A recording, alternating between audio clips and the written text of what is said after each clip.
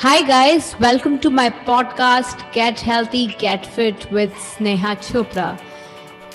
In my podcast, I cover up important principles of fat burning, how you can achieve great fitness goals, and get healthy just by being at home. So, let's begin with today's episode. What is immunity, how it really works, how we can actually make our immune system bulletproof strong. What is immunity? Immunity is nothing but it is the natural defense system, or what I call it, it is the army of our body. That means that if any pathogen means any foreign particle that tries to enter our body like viruses or bacteria, our body tries to fight towards it and it actually nullifies its effects. That is what is our immune system all about. So let's actually understand a little bit about different types. So there are two types of immune system that we have. One is an innate immune system, the other is adaptive immune system. What is the difference? Innate is actually nothing but it is a non-specific. For example, for multiple different bacteria or multiple different viruses that different parts of our body or different organ systems of our body is acting towards it, that is called innate. Then the other is adaptive.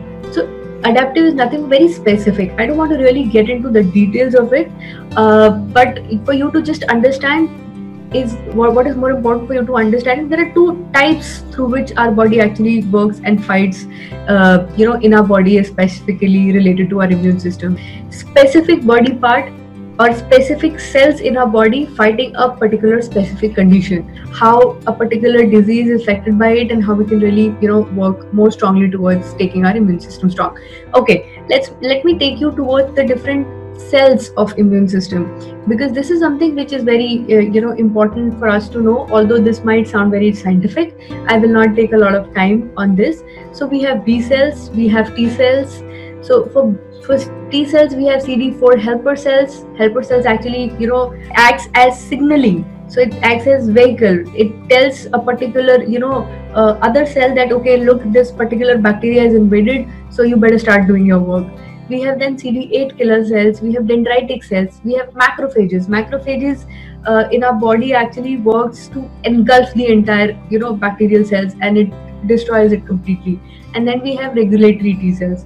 So these cells are actually the ones which works on our immune system.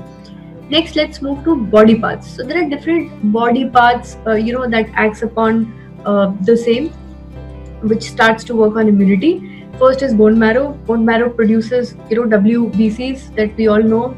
I'm sure you might have studied into your science in 11th and 12th. Those WBCs are, these cells actually work on our immunity. Then we have lymph nodes. Again, it works on immunity. Skin, of course.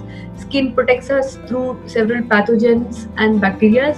Then is spleen. Spleen is, the function of spleen is really work on providing immunity to our gut. Then we have thymus gland. Thymus gland is actually located right here at the center of our chest, next to our chest bone. So this also works on immunity, especially in older population. Thymus gland becomes weaker.